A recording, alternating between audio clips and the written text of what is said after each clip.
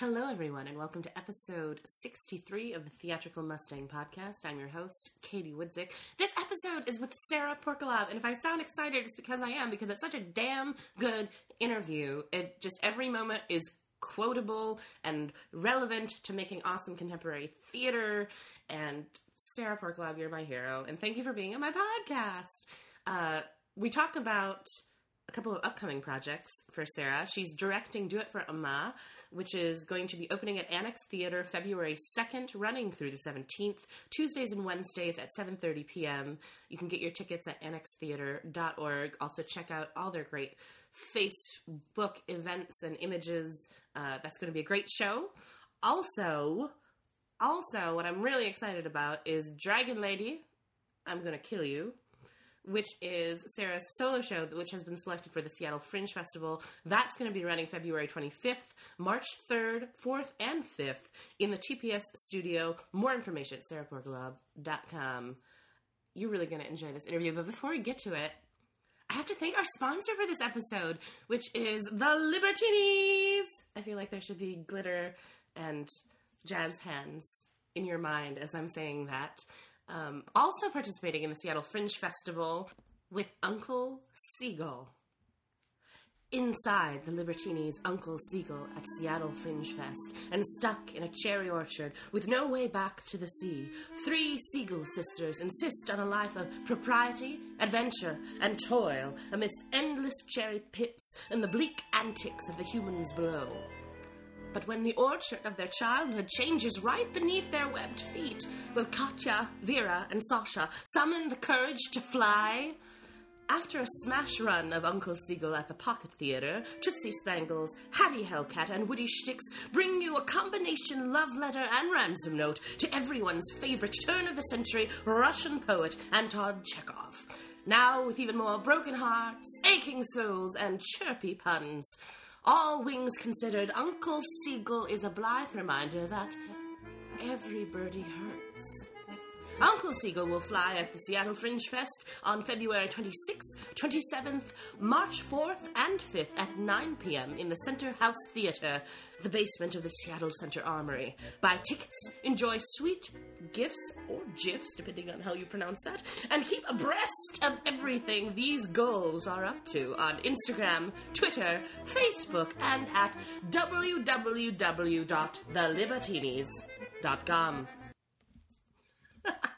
I hope you enjoyed that promo for the Libertinis, our sponsor for this episode, and for Uncle Seagull, which Alina and I saw when it was at the Pocket Theater, and it was absolutely amazing. And you do need to check it out. You should check out all of the Seattle Fringe Festival stuff, because I can't wait to see what all these amazing artists in Seattle have to offer us. Are you excited? I'm excited about the Seattle Fringe Festival. Also, I forgot to mention another exciting thing that Sarah Porkalov has been commissioned to do. Is going to be at the Pocket Theater, and she is the first recipient of the Pocket Theater's Pocket Change Grant. Her new solo show titled Bing and Popo Demon Hunters will be going up in June and will run for a month. And I'm sure we'll hear more about that as that comes to fruition. Sarah Porkalov, I love you. The Libertinis, I love you too. Enjoy episode 63!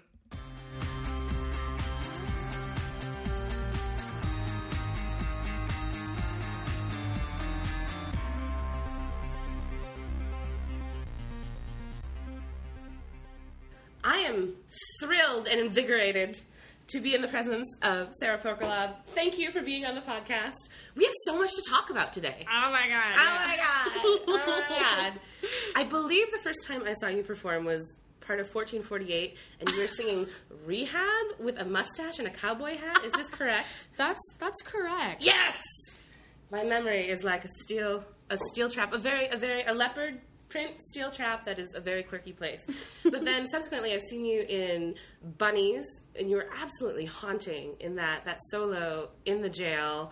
And so I'm so glad, because you're doing everything, basically, and so we're going to talk about everything. Great. Yes, we are. Let's take it way back to childhood.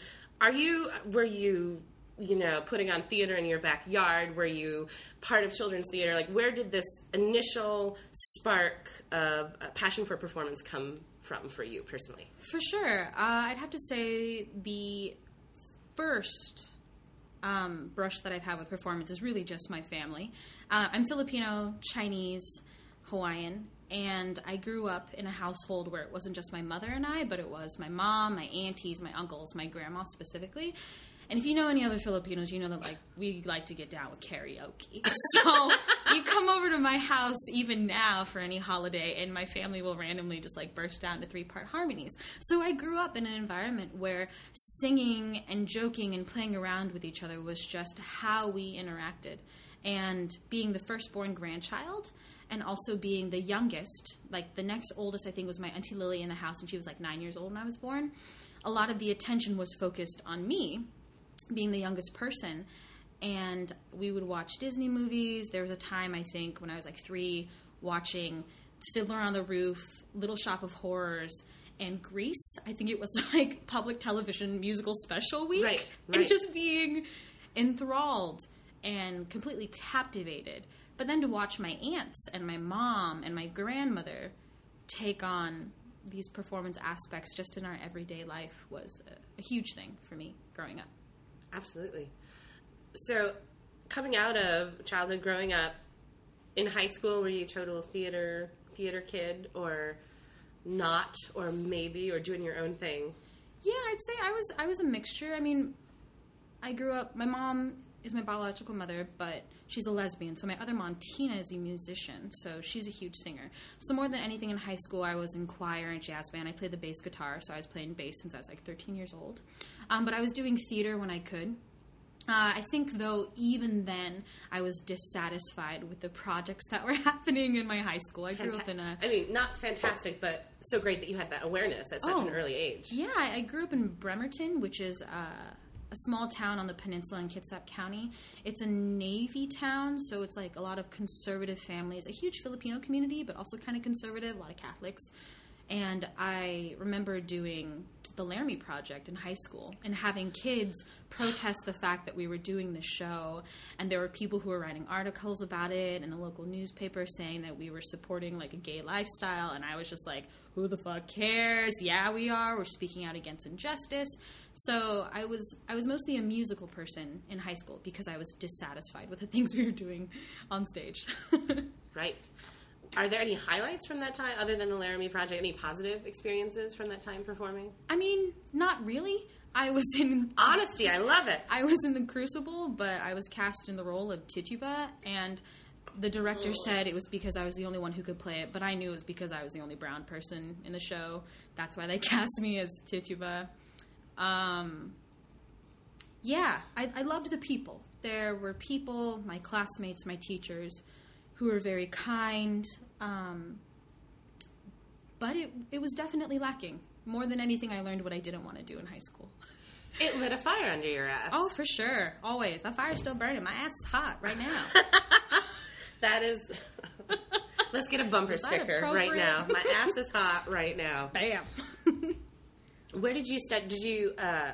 So coming out of high school, what was the path for you? Where you're I'm going to solve all these injustices right now. I need more training, or I don't exactly know what I want to do. I knew that I was going... I had this weird, vague idea that I was going to be a Broadway superstar, but then also minor in English Lit and be an English Lit teacher if all else failed. It seems to be kind of what I've noticed, a pattern for young women who are artistically inclined, where it's great, if I can't be a performer, then literature. And I think that that's indicative of a society that is extremely gendered, where it's I can't want to be a performer and then be a mechanical engineer.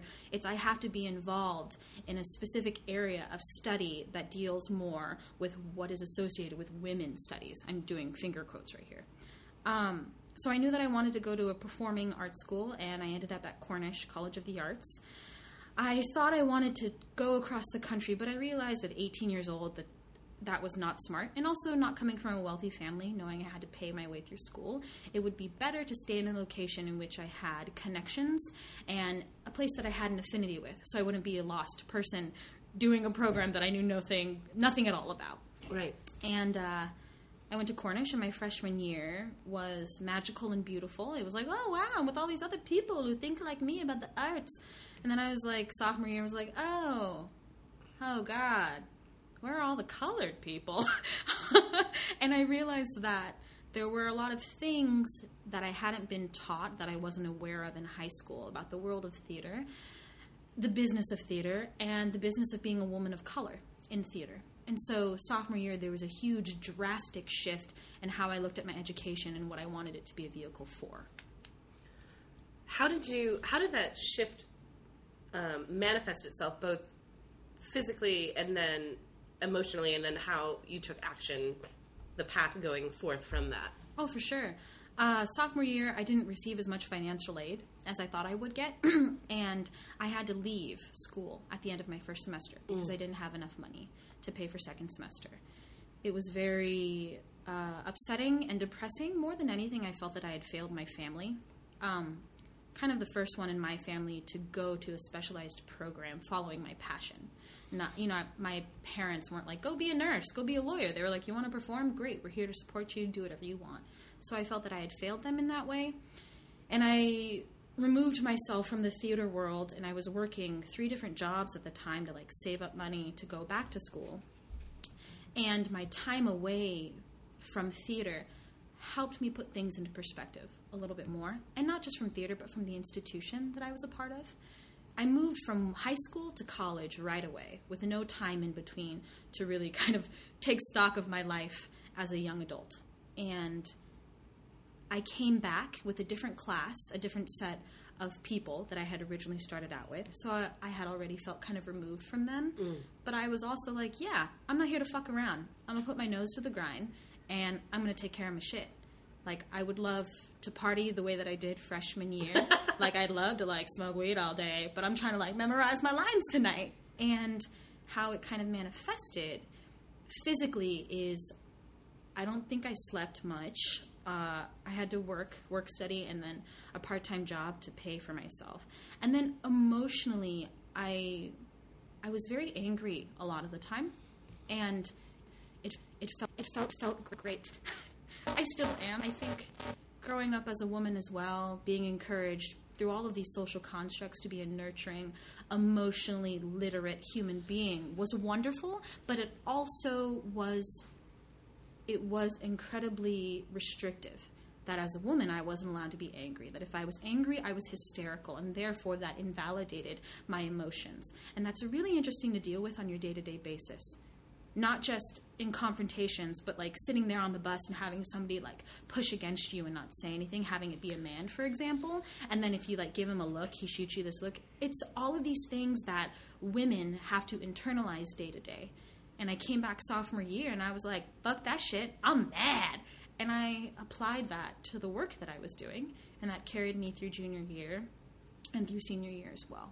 I hope that answers your question. That's so good. I mean, obviously, you're seeing my reaction of clenching my fists and roaring, and an audio medium doesn't necessarily lend itself well to communicating that to the listeners, but I'm finding that anger rising up a lot for me personally in this last year, and it's a battleground, walking through, not even being a performer, but walking through day to day just as a woman on the commute, walking from place to place, and you're always guarded and you want to be strong, but if you're too assertive, you're labeled as difficult or hysterical, and a man saying the same things is assertive. Yeah. And it makes my head and my heart hurt, but that anger is good, and it guides you, and it drives you forward. The constant policing of a woman's actions and words and appearance is something that I seek to deconstruct every fucking day. And it's interesting to put that into perspective in a theater world as well. I had a roommate growing up where we would talk about the things we would experience in these different rehearsal processes, and he would always say, I don't want to burn any bridges with these people. And I was like, they're doing you wrong, man. And he's like, well, professionally, I don't want to do this and I don't want to do this. And I came to realize for myself that if I'm staying true to my artistic moral principles and I am communicative and yes, confrontational at times and assertive, and if people can't handle that, then those aren't the people that I want to work with. Those aren't the people that I should invest my time, my emotional, mental, and physical energy into. And it's hard being an artist just coming into the real world because we're told to connect and network. It's like, you don't want to burn those bridges. I'm all about burning those fucking bridges. I'm on a boat, okay? I'm on a boat sailing towards the horizon of fourth wave feminism in the arts. And if people can't handle that, then I don't need those people. It's just like, let it go. Yeah. Let them fly in the wind. It's a windy day. I'm fine. And it's hard, though, because you can say that, but to instill that into your brain and make it a part of your daily process is constant vigilance, right? It's that Harry Potter. It's that guy in Harry Potter who's like, constant vigilance. I'm like, yeah, man, Mad-Eye Moody, I feel you always, every day. And once you're able to do that, it means that intense thoughtfulness, deliberation, specificity must be paid. And it's hard work, but once it becomes a part of your everyday practice, at least for me, I'm like, oh, great, there's no going back. Why would I go back to thinking that I have to constantly police what I say to people, to be worried about what I look like walking down the street? Like, I got more important things to do. Dragon Lady. Dragon Lady. I know. That's where I was going. You're reading my mind. Sorry. Let's talk about your solo show, Dragon Lady, I'm Going to Kill You. Yeah. And so it premiered as part of Bumbershoot, is that correct? So, Dragon Lady, Okay. I hesitate calling them 1 and 2. I don't want people to think they can't see the second installment without having seen the first. That's crazy. So, Dragon Lady, my first solo show, premiered in February of last year as part of Locally Grown's Solo Performance Festival, produced and headed by one of my favorite directors in town, David Gassner. And it premiered for the first time in its full-length form there, was remounted at Theater Off Jackson's Solo Performance Festival, was invited to be part of Bumbershoot, and then was performed again at The Pocket in November, and then again at Primavera Arts Center through React Theater Company this last December.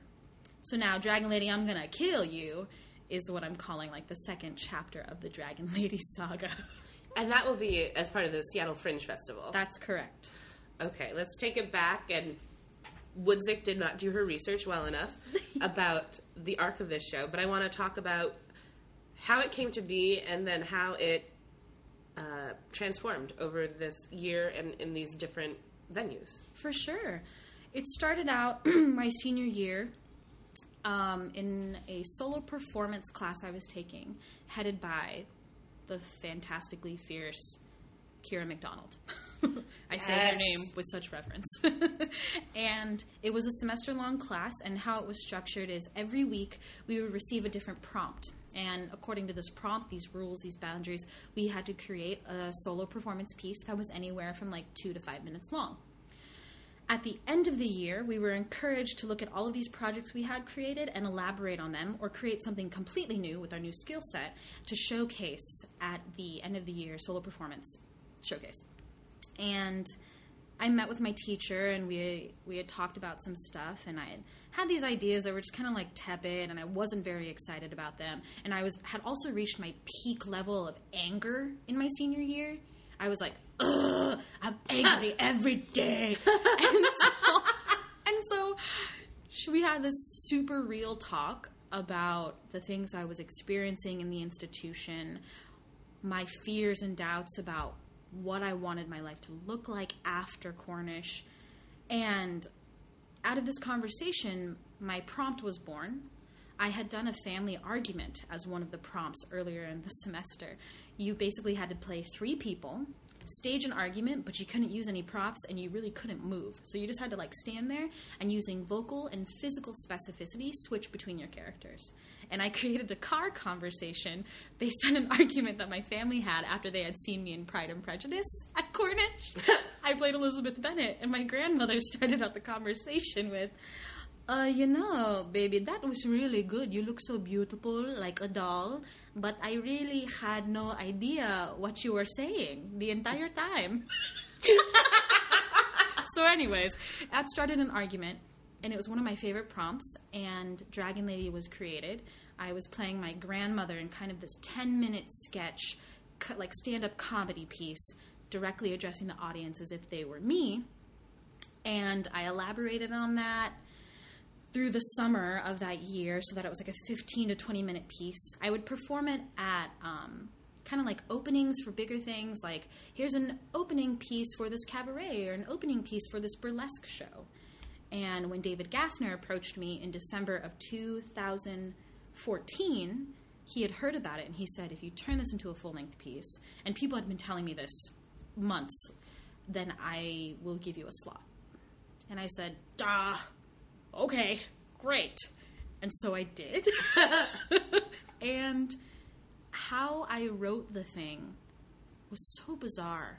I don't consider myself a playwright. Like, it's very difficult if somebody were, here's your prompt, write this thing, and it's completely, like, out of my own experience. I just get so anxious about it. I want to be, like, socially responsible about what I'm writing, right, and yet entertaining because it's theater.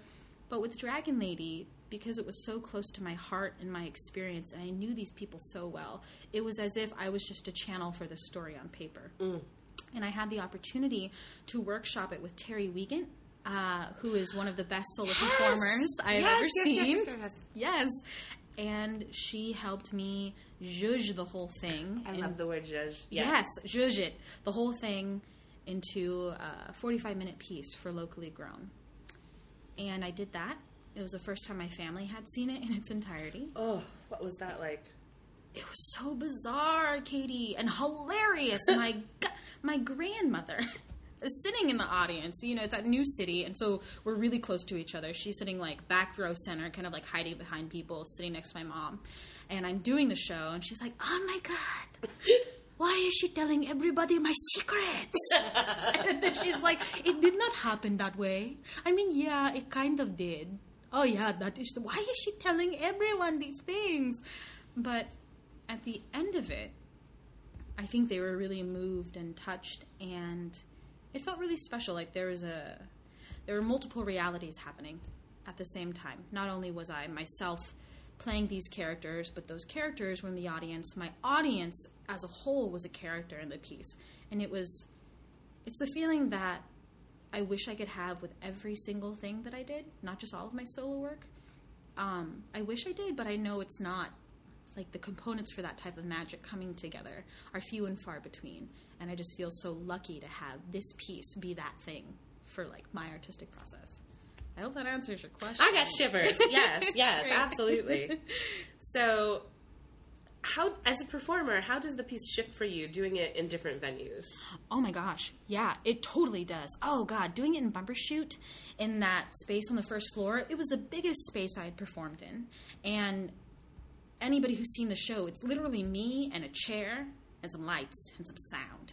And I'm a short person, but a big personality. I'm 5'2". 5'2" on a good day. And being in that huge black space with an audience for the first time, the majority of them, I had no idea who they were. And they had no idea who I was. And there's a lot of very specific character things that I do physically with gesture and with my mask and how I switch between them. And they're so specific to my face and my body that when I'm in a space, I really have to calibrate how big those are.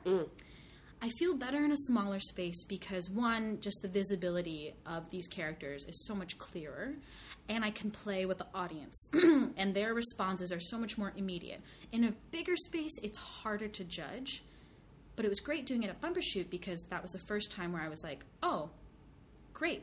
This story is appealing to people outside of my immediate acquaintance and outside of my family. All of these people are strangers, and they love it. The audience is full. They're laughing. Okay, great. Just keep doing the show. And it really depends. There's about 10% of it that I improv every night.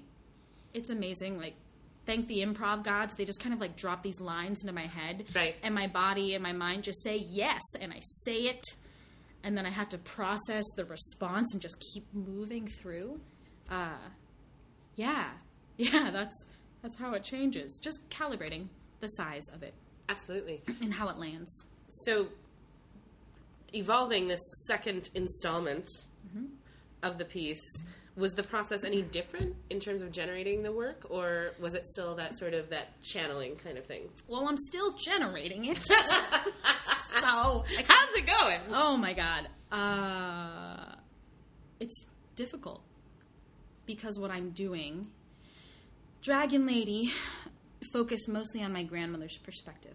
I played a total of 12 characters, but my grandmother was the central character.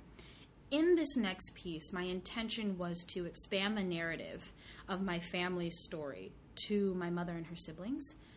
But what I'm discovering is that it is harder to play them as characters on stage. And I think it's because of the space between me and them and me and my grandmother. Age, specifically, my grandmother's older, so who she is as a person, I have a very specific vantage point of her. Whereas my mom, we're closer in age, obviously, and my aunties and my uncles as well. And it's harder to play them as adults, and honestly, it's not that much fun.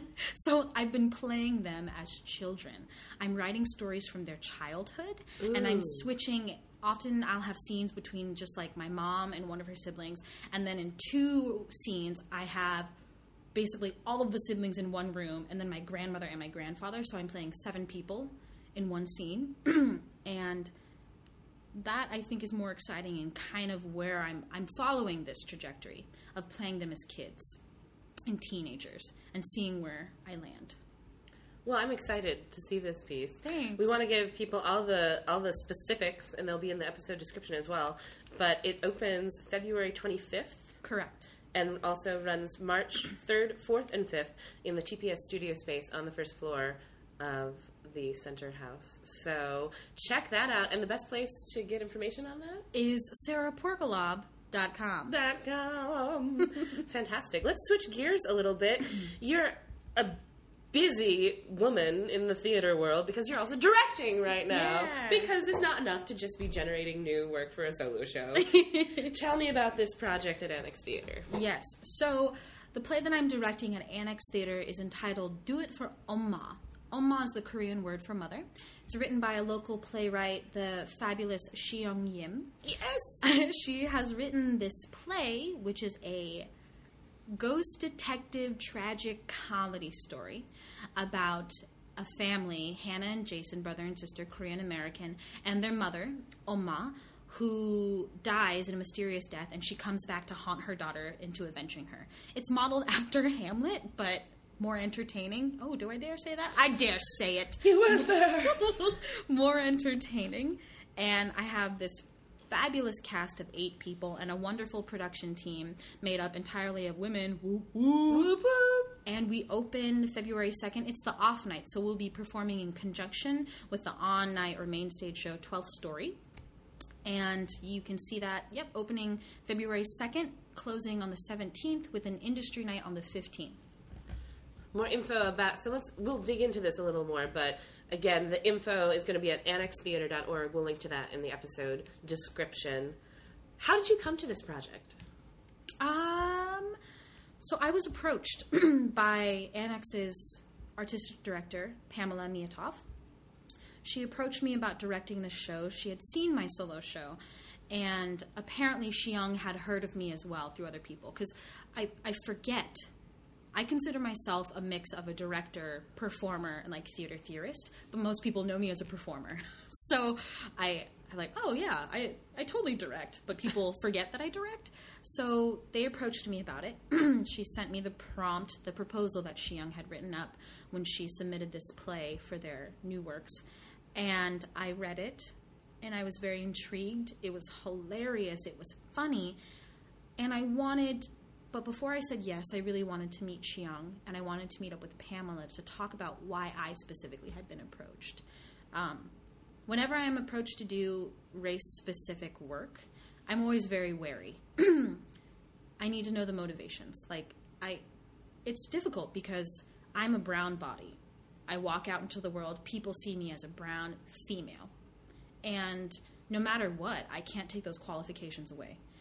So it's very important to me to understand if people are specifically approaching me just for those things, or if they're approaching me for a different reason when it comes to race-specific work.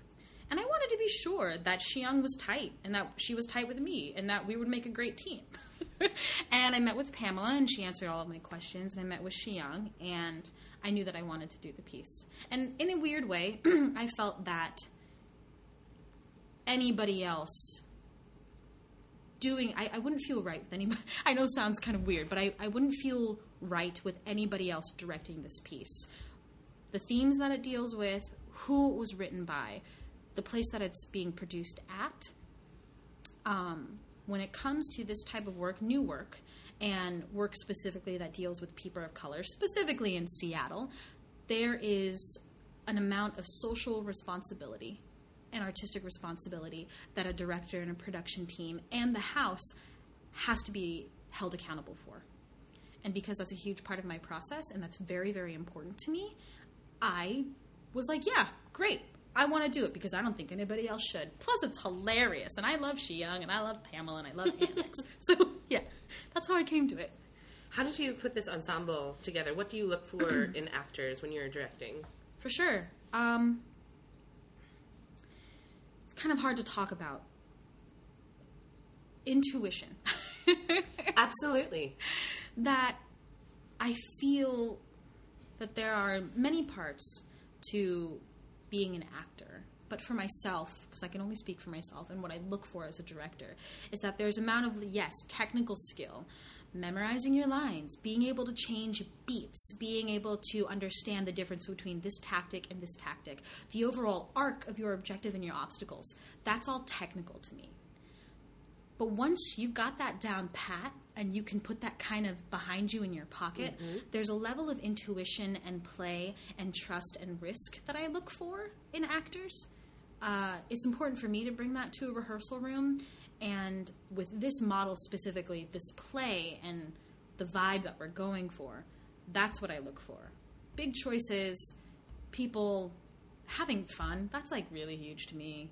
It's like, you gotta have fun. If you're not having fun, I'm not having fun with you, so just get out of my face. So that's what I look for. And it's hard because it's like, whoa, how do you see that? How do you draw that out of people? That intuition, encourage people to follow that. And it's hard because I feel like sometimes when I watch people acting on stages, I can tell actors who are more right-brained and more left-brained, like who is technically executing. You can tell that they've done their work, that they are listening, that they're moving with purpose, and they're filling up the stage with their presence. And then there are people where it's like, they've done all of that, and they're just there, responding honestly, in the moment, spontaneously, really listening. And I'm not valuing one over the other, because I think they're both valuable, but I like watching the intuitive people more than the technical people. It's just more exciting to me. I agree. Absolutely. Yeah. I love that you parsed it out like that, because I feel I am a more intuitive performer, and I think sometimes you can butt up against those technical performers or technical directors. Mm-hmm. And so I love that you gave some love to the intuitive performers. Yeah, you got to find the balance, because then you go off the extreme. You have people who are playing the emotion, and they aren't able to kind of distance themselves at the beginning of a process to look at a character objectively. And so they have all these judgments about the character or these opinions about what the character needs to do and how they need to move and what they think. And then they're so invested in that their performance on stage is just like a bunch of chaos. And it's compelling because you're kind of like, whoa, they're really feeling stuff. But for me, that's still distant from this person over here who's executing the same performance every night. Consistently good, getting great reviews. You can hear them. Everything is specific. But those two opposite ends of the spectrum, I'm really interested in finding the balance between those types of actors. And there's a lot of trust that has to be built in a room for that between a director and their cast and the entire production team as a whole to kind of find that sweet spot. And it's hard to find it. I mean, I think that's why people keep doing art. That it's like, yeah, we want to share our stories. We want to do this. But like that moment of magic where you're like in the groove and you're vibing and everybody's just like, whoa, oh my God, what are we doing right now? We're in like in a trance or something. That's really exciting. And it's rare. And I mean, that's why I do solo shows, because I just have to depend on myself and the audience for that. Right. It's contained to, yes. Yeah. Yes. Can you talk me through your cast for the show? Yes, okay.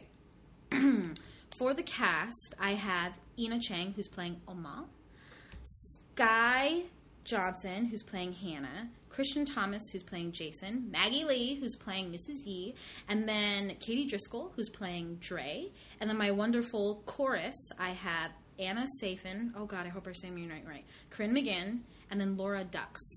So it's a cast of 8. Yeah. I'm excited to see, I just want to see everything you do forever and ever. Thank you.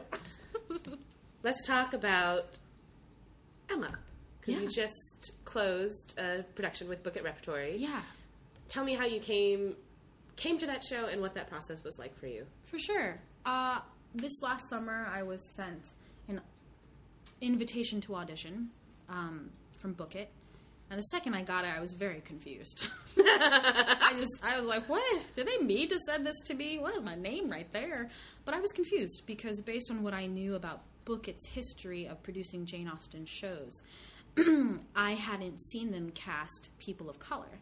And I say this with a little bit of reservation because I know that they have, but I think and I feel confident to say that people that they have casted are what we would consider white passing, that they would be mixed, but on stage they could pass for somebody who was white or, in this time, English during the Georgian Regency period. Sure. I'm taking a lot of liberties here. So I was just confused because then when I went to the audition, I saw my fellow actresses of color. And I was like, oh, what are you guys here for? They're like, we're here to do this. I was like, oh, me too. And then a light bulb went on and I was like, wait a minute. All these people of color, what's going on? Knowing what I knew about Emma, I'm a Jane Austen fan, and I was always not interested in her.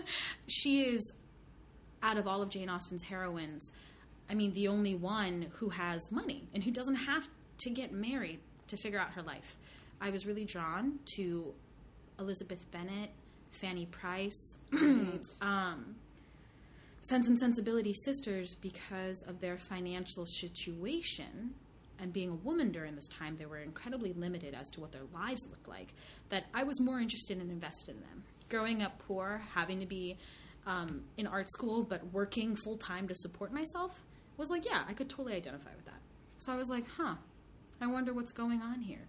So I went into audition, and I love the women at Book It, and Carol Roscoe's the director, and she and I have worked together before. And after my callback, they asked me if I had any questions. And I did. And I asked Carol if there was a specific concept that she was going for in regards to race. And I asked this because, like I said earlier, any race-specific or seemingly unspecific choice of putting people of color in a place that you would not normally expect, I am always very wary of. Because what needs to be taken into account is privilege, audience demographic, the objectives and the intention behind the story. Like politically, socially, economically, artistically, all of those things need to be considered.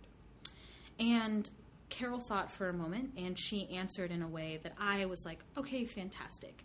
I am totally on with this. I mean, I hadn't even been cast, but I was like, great, if I'm cast, awesome. If I'm not, okay, great, I'll go do something else. And her biggest thing that she said to me is she said that the art that she had been seeing in Seattle was not reflective of the totality of the amount of talent in Seattle. In that, what the faces and bodies she was seeing on stage were not representative of what Seattle really had to offer. And in casting of Emma, she was taking a deliberate color-conscious casting rather than colorblind casting, which are two very different things. I could talk to you for a whole other hour about that. And so we did Emma, and the first rehearsal, I walked into the room, and the feeling that you get when you walk into a room that normally would have been all white, basically one room that I, in a sense, didn't belong to, and to see faces of color is such a profound feeling. And to look at your romantic couple and to see a white woman of privilege and the person who ends up being the perfect match for her being a black actor is a huge thing. And what's interesting is it's like you can talk to other people on the street who saw the show and they wouldn't think about that, or at least they wouldn't say that that was a factor for them. Whereas like I go to a show, and that's a huge thing. If I'm walking down the hallway of TPS and I see a poster of Book It, Emma, a picture of Sylvie Davidson, and then Sylvester Kamara standing behind her as a romantic couple, I am hit with hundreds of years of like post-colonial study, gender theory, race theory, all in my face. And I'm like, what is this show? The significance of that for me as a person of color, I think it would be safe to say, is very different from somebody walking by who is not a person of color. And it was great to do that show because it was an example of somebody, Carol, and then an organization, Book It, addressing a lack of diverse bodies on stage. And that's what I think Seattle could be better at doing. You see it, though. You see Fringe Theater doing it. You see smaller houses doing it. SPT right now is doing a production of Amadeus. Mm-hmm. Have you seen that cast? Oh my God, it's a beautiful rainbow of wonderful actors. Keiko, Kathy. Yes. Yeah, my friend Kevin Lynn is also in it. It's just, and Sunam, yes, these people are finally, people like these organizations yep. are really tapping into what Seattle has to offer. And it's good that they're doing that. And they should be doing that. And more theaters should be doing that. I just want there to be like thunderous applause now, but we're alone in an office. But thank you for saying that so articulately. We don't have an entire other hour, but before we move on to your newly commissioned another solo show, will you break down for listeners who might not know the difference between colorblind and color conscious casting? For sure. The different definitions, so they can move forward and talk more smartly, that's not the way to say it, more intelligently about this when they talk about theater. Yes. So people are more familiar with this idea of colorblind casting. I will use, for example, William Shakespeare's Romeo and Juliet. Again, I'm making a lot of assumptions that everybody out there listening knows William Shakespeare and Romeo and Juliet. I'll admit that. So Romeo and Juliet is a play that is commonly produced right now. Shakespeare, Seattle Shakes, does it like every year for their tour. You bring it to schools, people are familiar with this piece of work in specifically this canon. Say, for example, that somebody wants to have a colorblind casting of the show, meaning they're going to set it contemporary today's Seattle. So that means that they aren't going into this intention being like, we're going to cast the Capulets as all white, or we're going to cast, the Montagues all black. It's like, we're going to look at everybody who comes to audition, and regardless of their race or how they look, we're going to cast the best people for the role. On paper, that looks good. In practice and actuality, it's horrible. Because what people don't realize is that when you're casting, in quotes, the best people for the role, what you're saying is that representation of different bodies on stage is actually not a factor of your consideration. Saying that you're colorblind casting is patting yourself on the back that you're calling in people of color, but not actually going to cast them. So it is a disregard or an unacknowledgement of a team, a director's, an organization's unrealized bias and prejudice in casting in their minds. It's not deliberate. It's very much a Band-Aid over the issue. It's polishing a turd. Color-conscious casting, on the other hand, is very deliberate. It's a solution to a problem. It is when somebody goes, like, for example, for Emma, oh, fantastic. These parts in this play, they don't specify a race. We can say, oh, yeah, it happened in the 1800s, and people in England were white. We can say that, and we can be okay with that choice. But the fact is, not everybody in England was white. We could talk about colonialism, but we're not because we don't have a lot of time. So then a director goes, fantastic. If a person's race is not a specific factor to the story, then I'm going to deliberately cast people of color. And I'm going to call in actors and actresses of color. And I'm going to deliberately cast these people. And these people were the best people for the role.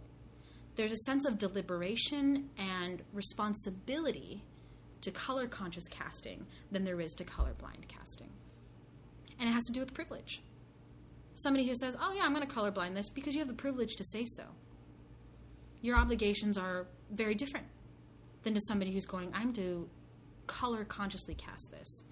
There's a social responsibility there and an artistic responsibility that are very closely tied to one another. People say that those things are separate. Some people don't consider them, but as a woman of color, those things are inextricably connected. I cannot separate one from the other. I hope that makes sense. That was, I want that to be printed up and given to all casting directors.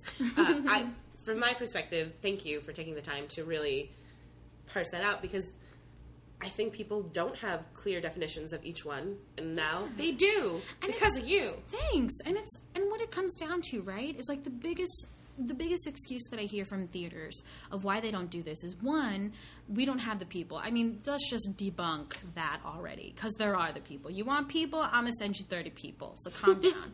And then it's like, if that's not the issue, what is it about? So it comes down to money. Theater as a business model. Art making as a money-making machine. And so it's hard already to talk about art and money together, like the value of art. Right. You'd think about quantitative and qualitative information. Quantitative, you can parse down by numbers. You can be like, wow, look at this field of engineering. Look at how it makes us money. Fantastic. Here's the physical value of this thing in our capitalist economic system. You look at art, and it's like, whew. How do we take this qualitative information about the benefits of an arts education for developing minds, of using arts as a vehicle for social justice? How do we put that into numbers? And I feel like big theaters don't want to take risks because they're only able to operate based on like donations and patrons. And who are these donators and these patrons? They're mostly rich white people. And so theaters think, do they think, man, we can't put colored people on stage. Our rich white patrons don't want to see that. It's like, it's a hard place to be in because you want to make money.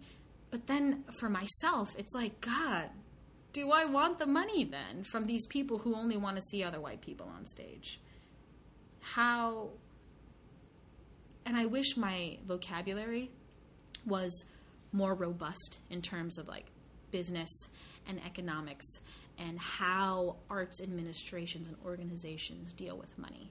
That's kind of my goal for this year. It's just become a little bit more informed to talk about it.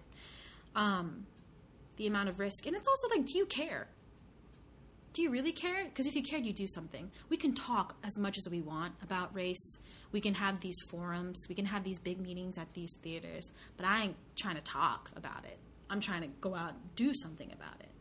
You want me to educate you on this? Oh, honey, there are libraries out there about race theory and the performance aesthetic. Like, come on now. Let's do something. I ain't got time to waste. I'm trying to, like, live my life. Right. I'm trying to work with other people of color, and not just people of color. I mean, this sounds like I hate white people. I don't hate white people. Some of them I do, but not all of them. You know what I mean? It's just, like, we can talk about it, and we can keep talking about it. But it's so draining on people of color to have to explain where they're coming from. Right. Well, thank you for taking the time to explain it somewhat. I really appreciate it, and I'm glad that folks are going to be listening to your words, because I think they're articulate and profound, and I hope they light a fire under other people's Let's get all the booties hot. Let's get all the booties hot. Booty, booty, booty, booty, booty everywhere. Tell me about what you're working on next. You've just been commissioned for a new solo show. Where is this one going to go? Oh my gosh. So the tentative title for this new solo show is called Bing and Popo Demon Slayers. I like writing about women, specifically young girls and older women and everything in between. The complex relationships between female generations is just a huge part of my life. That's pretty much why I am the way that I am. The women in my family have shaped me dramatically. And I don't see enough stories like that. And what I'm doing is I'm writing, it's a really kind of, like, I've told people about it, and I have like 6 pages of it. And people are like, whoa, that kind of sounds like a Miyazaki film, or it sounds like this graphic novel. And the answer is yes. That's the vibe that I'm going for. This little girl, her name is Bing. She's 5 years old. She's training to be a warrior princess to, like, fight the demon world. And her mentor is this old lady who's, like, 100 years old, and her name is Popo. And they go on this fantastic mission to rescue Bing's twin sister, who's been, like, sucked into the spirit realm. And it's this relationship of, like, these two ladies, like, fighting demons, but also, like, chilling out by the river and fishing and eating, like, rice and stuff. And huge inspiration from my family. I mean, people are like, is it Dragon Lady related? And the answer is yes, no. In that it doesn't take place in the Dragon Lady world, but definitely influenced by the women in my family, for sure. And I'm really excited because this theater is taking a huge risk on me, but they love my work, and they're trusting me to do this thing. And they're basically like, we just want to support you in any way that we can. And I wish I could say their name right now, but the announcement hasn't been made. But it will be made. And that's what I'll be doing this summer. And then also taking Dragon Lady Remounted as many places as I can. Well, 2016 looks like a very bright year for you, and Oh I my can't God. wait to see what you do next.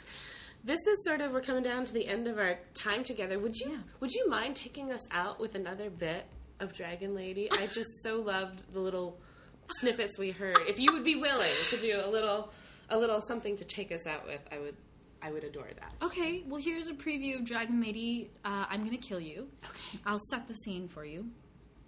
My Auntie Lily is crying on the floor. She gets up, and you can tell that she scraped her knee. Something has happened. She comes home. She opens the door. She kicks off her shoes. And she goes,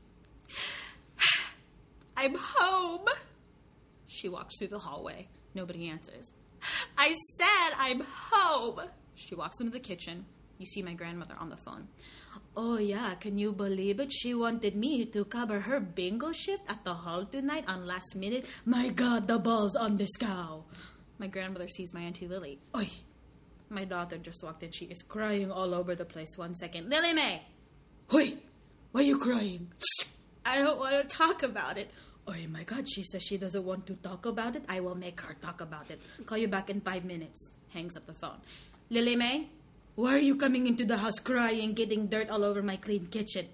I said I don't want to talk about it. You don't want to talk about it? Oh my God. I'm sorry, Lily May. Why are you crying? What is the matter, baby? What happened to you? You can tell your nanay. Well, Sis and Susan went to the McDonald's down the hill, and Sis said I could go, so I went down to Susan's trailer, and Sis said I could ride on the handlebars of her bike, so I climbed up there, but then Susan came out, and Susan said, I don't want any babies going with us to McDonald's, and she pushed me off the bike, and I fell, and I scraped my knee. See, look right here. Oh no, that looks really bad.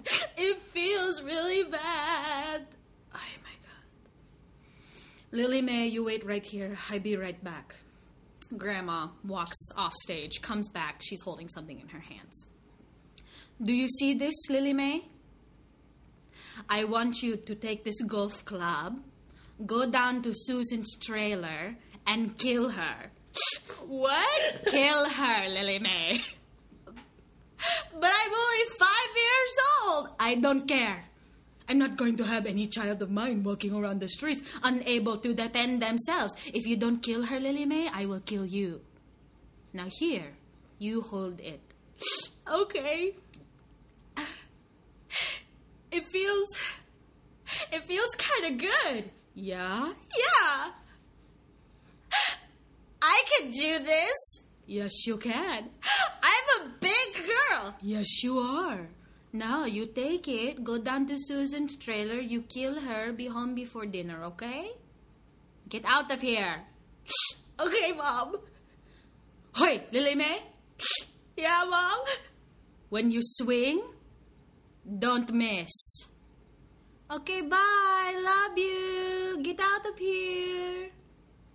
Lily leaves. My grandmother picks up the phone to call her friend back. That was amazing! So that's just a taste. of the next piece. I hope that translates well to podcast. I'm sure it does. Thank you so much for being a guest. Yeah, folks, you're going to want to visit sarahporkalab.com for all the news and events coming up in your very busy theatrical life. That's it. Thank you so much. Thank you, Katie.